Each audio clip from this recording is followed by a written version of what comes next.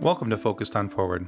The purpose of this podcast is to focus on recovery from life situations, be it a disease, chronic or acute, perhaps the loss of someone so dear to you in death, or a change of life patterns that has affected you so profoundly that you have no choice but to find your new normal and become focused on moving forward. Each episode is designed to show the positivity that people bring to each and every one of their stories, the successes they've had, ways that they have become so definitively focused on moving forward. We look forward to sharing their stories, and we hope that they inspire you just as much as they have inspired us. Thanks for listening, and enjoy the show. Hello and welcome to Focused on Forward. Today we have the absolute pleasure of talking with Joshua Schubart, who's an up-and-coming actor. You may have seen him in such roles, his current show, After, or maybe you saw him chasing around a blue beetle-looking fellow with antenna on top of his head in the Amazon Prime show called The Tick, which is where I got to know Josh from. So very excited to have Josh here today. We're going to talk about Josh's upbringing and some of the challenges that placed before him, but then also we're going to talk about how Josh was able to become focused on forward and move past those things. So Joshua, thank you very much for being with us today, and thank you for being on Focused on Forward. Thank you so much for having me here. This will be awesome. Probably cool. Yeah, I think we'll have a good time. So me too. What I would like to do, Josh, is turn the microphone over to you. Okay. And have you talk about your backstory, and I'll jump in every now and then with some directional questions. All right, cool. So I'll just begin, I suppose, at the beginning, as they say. Way back when I was a wee lad. Basically, I had an absentee father. He left the picture when I was about 3 or 4 years old, and my biological mother was bipolar and an addict. And she loved me very much, but she was unable to care for me or for my two younger sisters who came much later. But it was a weird time. Mental illness wasn't handled in a really nice way back in the mid 80s, early 90s. It wasn't really spoken about. It wasn't really handled in a way that made any sense. It was a lot of trying to, like, quote unquote, quick fix everything and then, like, kind of push you back out into the world. Mm-hmm. So as a result, I moved around a lot, bounced around a lot, and ended up homeless for a while, and then ended up in foster care when I was 14 years old. That's like the quick version, but I lived with my biological mother on and off for most of my young life. It was positive for, I would say, like 20% of the time whenever she had her act together and she could hold down a job, and she would inevitably come off of her medication when she was well again, because that was that's kind of a thing that, like, happens with bipolar is right. Once you feel good, then stop taking the meds. You don't take meds anymore. Yeah. You convince yourself that you no longer need them. You don't need them to function. Right. And so that kept happening over and over and over again. So when I became homeless, I was in my early teens. It was largely by choice, actually, just because I couldn't live in that life anymore. She had turned into a pretty terrible hoarder, to the fact where the bathroom was just old food, dirty dishes, containers. She was prostituting herself for money so that she could get, feed her addictions and things of that nature. So it became a very strange, unhealthy environment. So I kind of went out on my own, and around this time I had two younger sisters who were very young. And I would head out and I would acquire food for them in any way that I could, and then I would bring it back to them, and then I would try and get food any way that I could, which was usually getting into crazy fights with like the other members of the homeless population, or taking it from the local supermarkets or anything like that. When it was hot, I would live in the park in one of their slides, and when it was cold, I would live in a clock tower that was on top of a CVS. Okay. So that was an interesting part of my life, to say the least. How long did the homeless section of your life? It was like 3 to 3.5 years of my life. Okay. It wasn't like it was like I was homeless all the time. Like I would be with my biological cousins for like a couple of weeks, or like I would hang out at my friend's house for a couple of days. But I mean, at the end of the day, like I wasn't in a home. I was like moving everywhere, just trying to survive. Mm-hmm.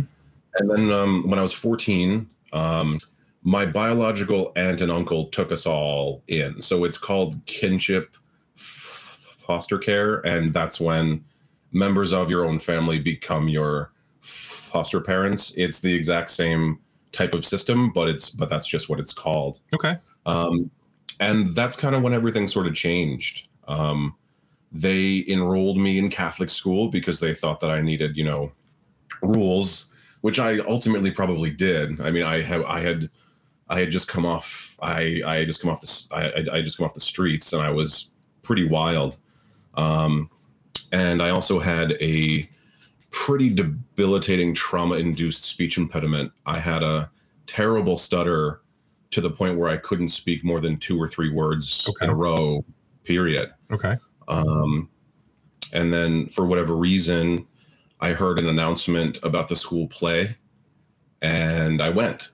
And when I walked on stage, I could speak in complete sentences for the first time in my life, probably since I was like 5 or 6 years old. How cool is that? Yeah, it was really cool. And I was also doing a lot of bad things. Like I was doing a lot of drugs. I was hanging out with, terrible people just to try and get by. And then once I found this art that let me speak and be a human being again, I just quit all that. And that's what I've been doing ever since. It gave me this like psychotic motivation, I guess, to just build myself a better life. And that's what I've been doing, sprinting at it ever since. Yeah. Okay. And how old were you when you did this play? I think 14 years old. 14. Okay. Yeah, it was like right away. Yeah. Okay. I thought that you had said that, but I must have missed it. I apologize. Okay. No, it's cool. All right. So yeah, that's a lot for a young man to take in a lifetime. And how does that upbringing, because even though you're clearly past it, you're as an adult now, but how does your upbringing as a young man affect you even today? So for a very long time, it was hard for me to trust anybody, because you're always trying to see who's trying to take everything from you. Because when you're homeless, unless you find your people, there are other people that want what you have. The homeless community is a very kind, very caring, very open, wonderful community. But at the end of the day, everyone's trying to survive. Sure. And if you're a kid in that community, some people are trying to take care of you. Other people are trying to exploit you. And others might be trying to hurt you or worse. So, right. I would say that how it affected me positively, because we could go on and on about like how it affected me in a negative way. And that's what I used to do. Right. That was perfect. Like through, lots of cognitive behavioral therapy, which I highly recommend. It's incredibly good and incredibly powerful tool to help you move through anything from like terrible, awful trauma to, a divorce, to getting hurt, to anything. It's such an powerful learning tool, incredible tool, and therapy. But So I used to use my life as an excuse for why things were going wrong all the time. Right. If I wasn't focused, if a thing went wrong, it was like, oh, no one ever taught me this. No one ever helped me know what this was. And it wasn't until I flipped that, and that wasn't right away, right? Like even when I found acting and I knew what I wanted to do with my life, I was still, it wasn't like a perfect line. It was pretty meandery and moved around a lot, with me still trying to find my place in the world. So it's not like you went to bed one night and you went, okay, I'm done with that. Tomorrow morning, waking up, everything else is going to be different. That's not right. That's not the way life works. No, like it's not a Pixar movie now. Exactly. Yeah. Okay. So, but how did you start making or taking the steps to be able to focus your life and move forward? So there were some very clear role models in my life that I didn't realize I had until many, many years later. And they were educators that I hadn't had in my life while I was in this period of my life. I knew that in order to get out of my current predicament, I needed to continue my education. So despite being homeless, I was going to school still. And there was an administrator named Sean McLeod, who I still have to go find, because I was moving around so much. But for whatever reason, it was him and an English teacher when I was in middle school. When I was living like part-time with my biological mother, and I was also homeless at the same time. Mm-hmm. I got really into Beowulf in Old English, like super into it. Like, oh yeah, okay. and they took a notice about me, that like there was something about me that maybe not special, but like took an interest in things that most other kids wouldn't. So Mr. McLeod kind of took me under his wing and would continually say to me, like, the only way out of your life is education, Joshua. Like, you need to focus as hard as you can to get out of your own life. And I remember he took me to this conference when I was there still, when I was in school. I was in ninth grade at the time. Okay. And it was like a bunch of people who had lives like me were speaking on a panel, and he took me to it to kind of let me know that there is light at the end of the tunnel. And at the time, I remember being so angry that he took me here, like hearing these people talk about how they had come out of their horrible circumstances angered me to the point where I had to walk out. And at the time I was a pretty heavy smoker, so I was just chain smoking cigarettes. And I remember him asking me, like, why did that make you so mad? And I told him, like, I don't see a way out for me. I don't see a way out. Like, these people found a way out. I don't know what it is. I can't find it. Okay. So, but many years later, now knowing what I know, those moments with those people, with him and my old English teacher, whose name I don't even remember, profoundly helped me understand, like, I need to get on a certain path. And I think subconsciously that was in there in the back of my head, so that when acting came into my life, it aligned kind of like perfectly. And I was like, there's the thing, like, I need to get on this train and I need to ride this thing, because this is what they were talking about. Yeah, excellent. So you mentioned a few moments ago the importance of therapy, and I wanted to circle back to that, because one of the things that I've talked a lot about on Focused on Forward and both on the mic and off the mic in my personal life is with other people, is the importance of men reaching out for therapy. Yes. Because I think we live in a time and an age where there's such a stigma attached to men going and seeking out help and talking about, because, we come from a bunch of generations where, well, men don't talk about feelings, and we don't talk about this, and we just suck it up and move along. So what did you have interior obstacles for you that you had to overcome to start going to therapy? Like, did any of those stigmas play a role for anything with you, or were there other things that you I wanted to go really badly. Okay. I was not doing well, and I knew that I wasn't doing well. And I think watching what happened to my biological mother, really affected my whole idea of what I needed to do for myself. Like, while she wasn't a classic quote unquote role model, she taught me exactly what you aren't supposed to do, right, and how you're not supposed to raise children. So I jumped into it pretty heavily, maybe too heavily, because there were times where I freaked out my therapist. I remember, so I used to be really into like really violent comic books. Like there was this one specifically, Johnny the Homicidal Maniac, that I really connected with. And it wasn't because he murdered people.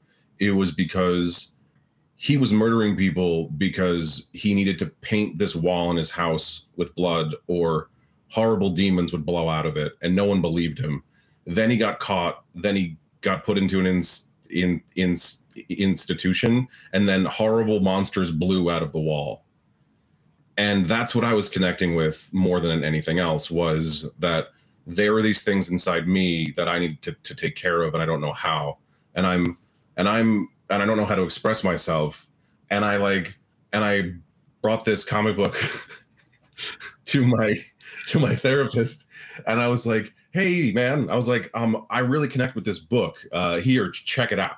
And then he read it, and and the next session, he was like, and I was like, no, I don't want to kill anybody. He's over there typing your name into a watch list, Yeah, exactly. Okay. But I mean, it was like an outlet, like there were other ways because I've got my own things, I've got rage and anxiety and depression and things that I'm constantly keeping under control, and that I'm constantly doing meditation for, and positive self-talk and all that stuff that you're supposed to do.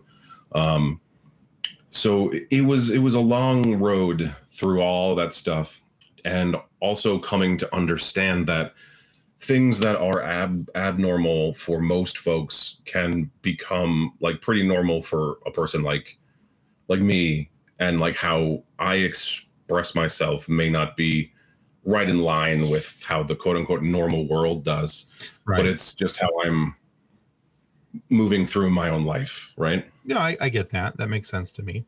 So one of the things that you mentioned was cognitive behavioral therapy, or CBT. And so, with my backstory, and, with my daughter, in 2019, my daughter was hospitalized for 97 consecutive days. And 33 of those, she was in the ICU. She was paralyzed from the neck down. We almost lost her twice. And so coming out of that, my wife and I had some issues, some mental and emotional traumas that had to be unpacked.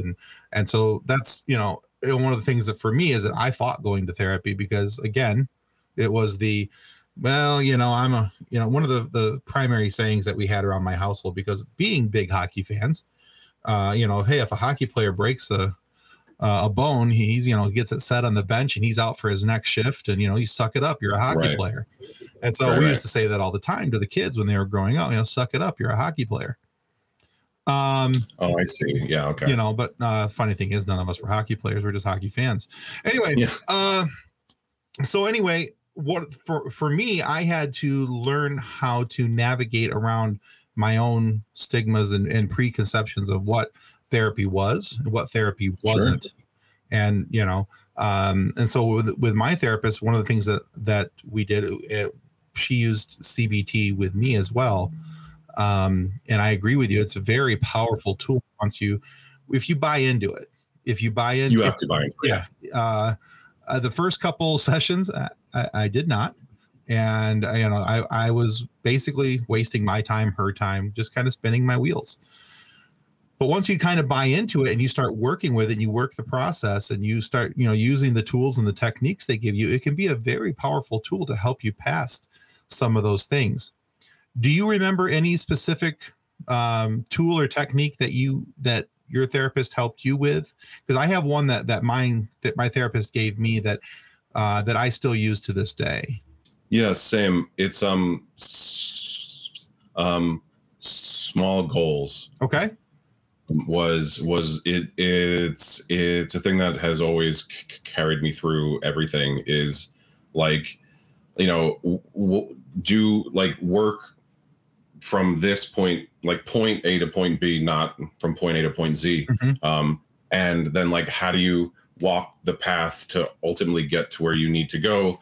Whether that's like, for this particular part of the way that you feel, or what's kind of happening to you, or, and just each point is a new question. Like, why is this a thing? Why does this feel this way? Does this make sense? And that has helped me in my life, in my marriage, in my acting career a lot. Just applying that mindset to my career has made me extremely successful because I'm not like freaking out all the time about everything, like, yeah.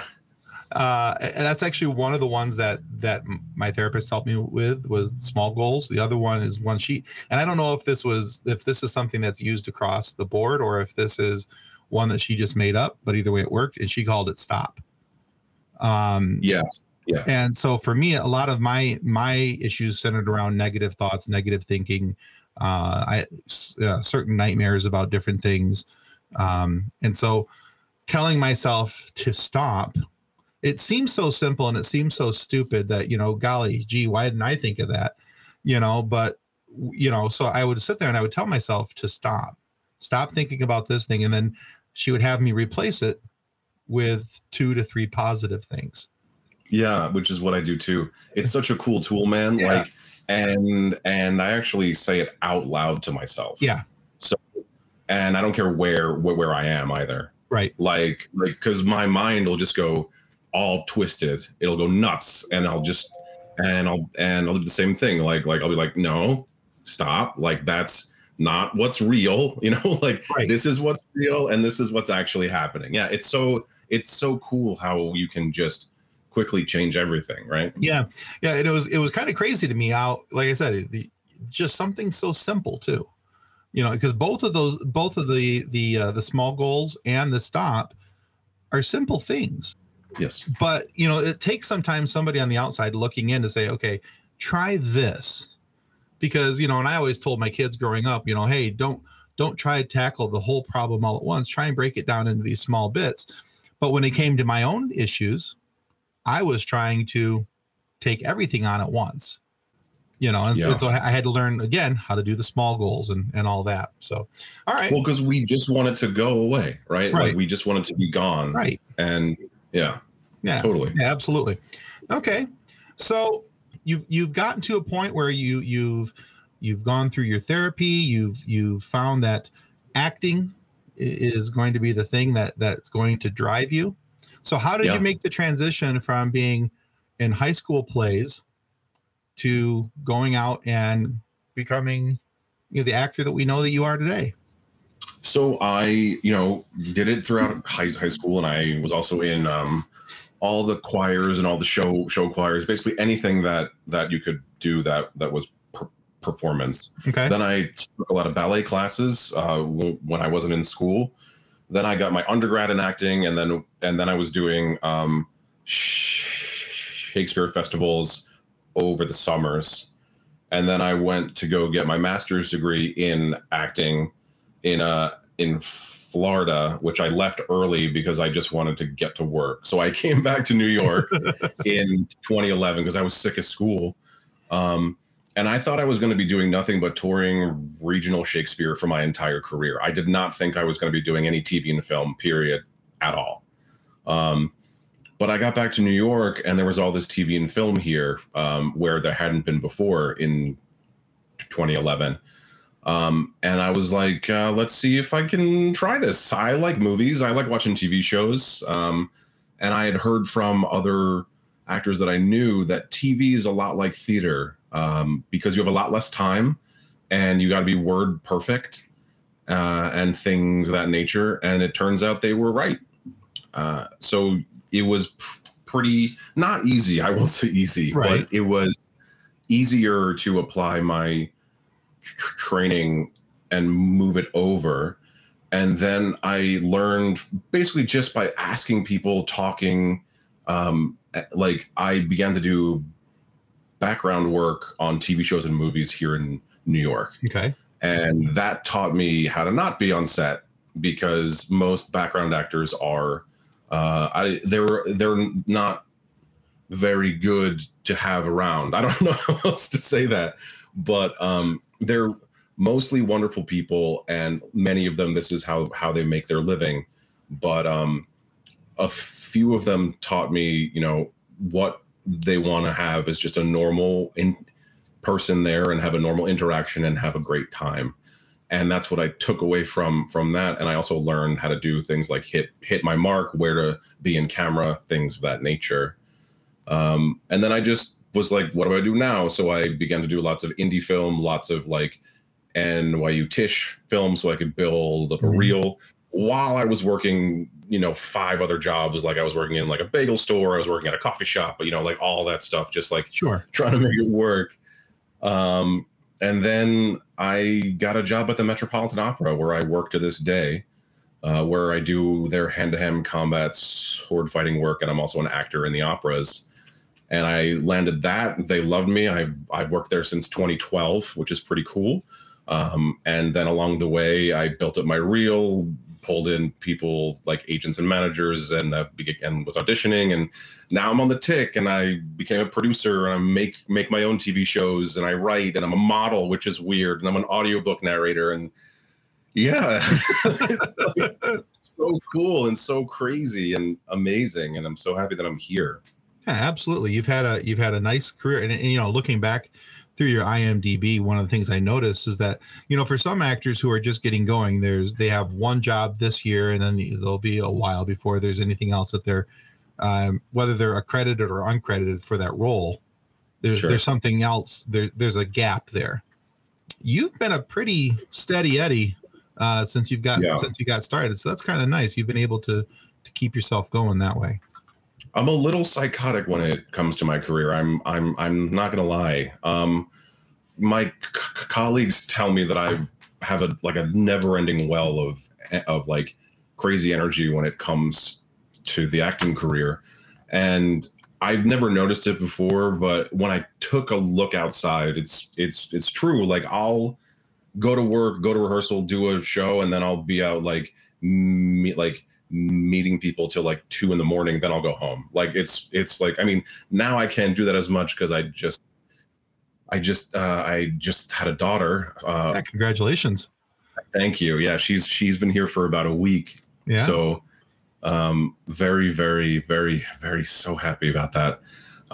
So things need to change a little bit, but obviously I can't be out till 2 a.m. anymore. But I'll make it work still. Yeah, that's fun. Yeah, and having a child, that's a whole nother story there. We'll circle back in a couple years and see if you have bags under your eyes yet. And I have bags now. I just have really great lighting right now.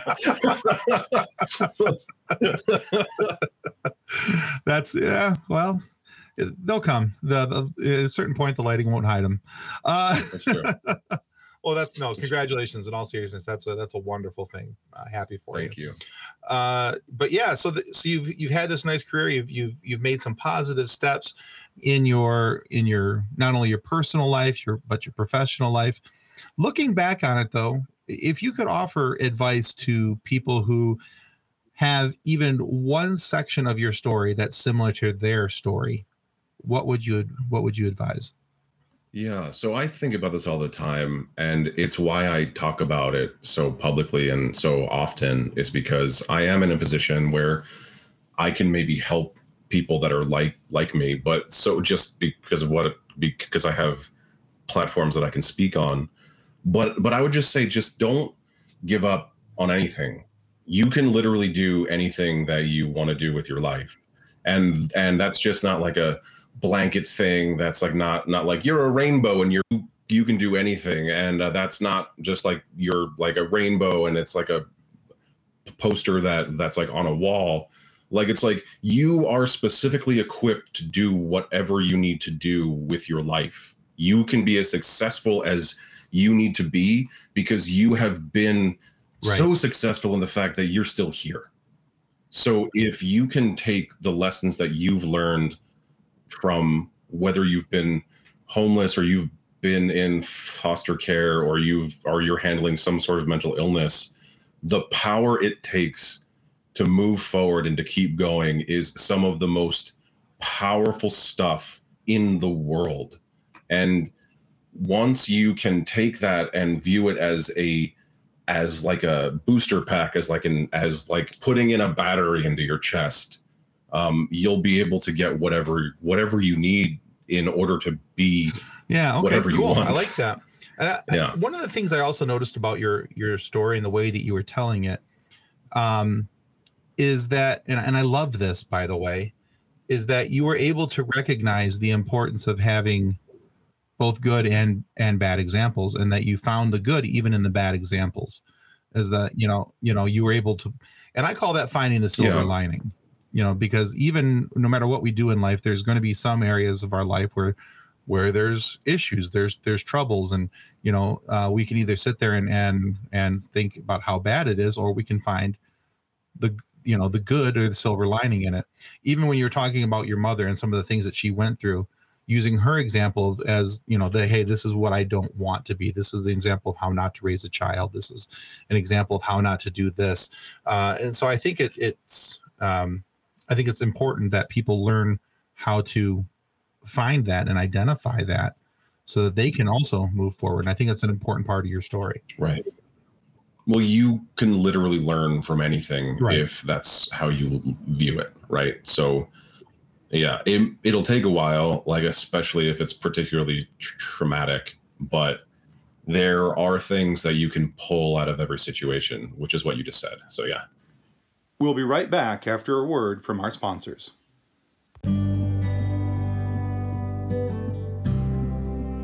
Since 1982, Vital Signs and Graphics has been helping professionals with all their image, logo, and design needs.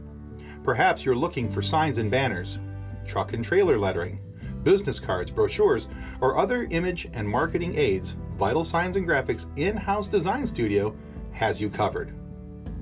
From logos to apparel, start to finish, Vital Signs and Graphics has everything you need to look and feel professional. Call Rick at 231-652-3300. He'll get you noticed. And now back to Focused on Forward. All right. So, Josh, there's a couple questions I like to ask every single guest who's been on my show. Sure. So the first one is this.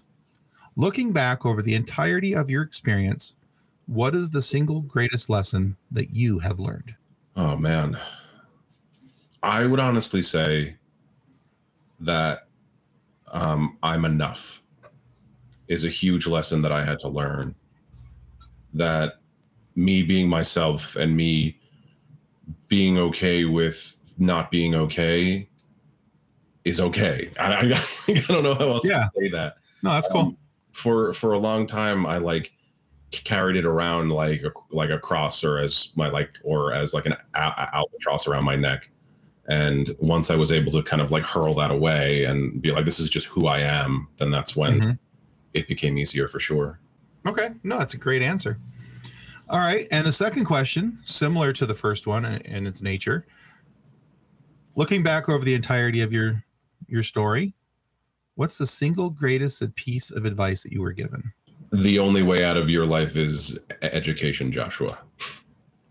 I would say that was the most eloquent and honest advice that I've ever gotten, honestly. Okay. No, that's good.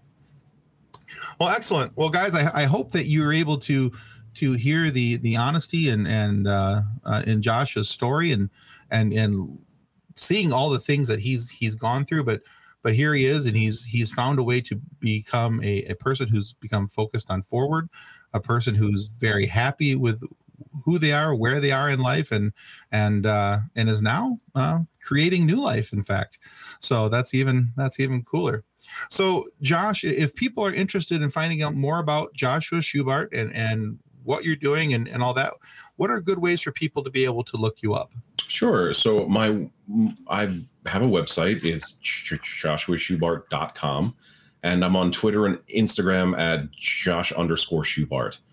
And you'll find I've got like a link tree and all of those things. That's like a link to everything. And you'll be able to find my new show After that. Actually, why I made After, part of it is because of mental health. So it's a man who looks like me because I'm the lead, who goes through a horrible mental trauma and then walks his way out of it, not perfect, but better. And that's kind of what it is in life too.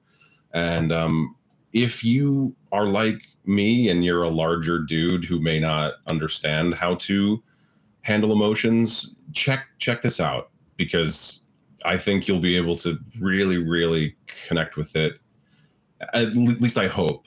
It's extremely humanistic and I think wonderful, and people are really liking it. But that's part of the reason why I made the show. Oh, that's awesome. Okay. Well, we'll make sure that we put all that information down in the show notes so that people are able to look it up. Cool. And guys, I strongly suggest that you check out Josh's work. If you're a fan of superheroes and comedies and things like that, please check out The Tick on Amazon Prime. Please. You won't be sad that you did. Nope. Josh plays a gentleman by the name of Frank, who works for Ramses IV. Which there's a whole joke there, but yeah, that's a whole other thing. But yeah, check that out. And then of course his new show After. So Josh, thank you for being on Focused on Forward today. Thank you for having me. This has been fantastic. I've greatly appreciated it. All right, guys, that's going to conclude us today for Focused on Forward. Well, that concludes another episode of Focused on Forward. To be a guest of Focused on Forward, you can reach us through Twitter at podcastfof, through our Facebook page named Focused on Forward, or through email focusedonforward@gmail.com. We look forward to hearing each and every one of your stories that has yet to be told.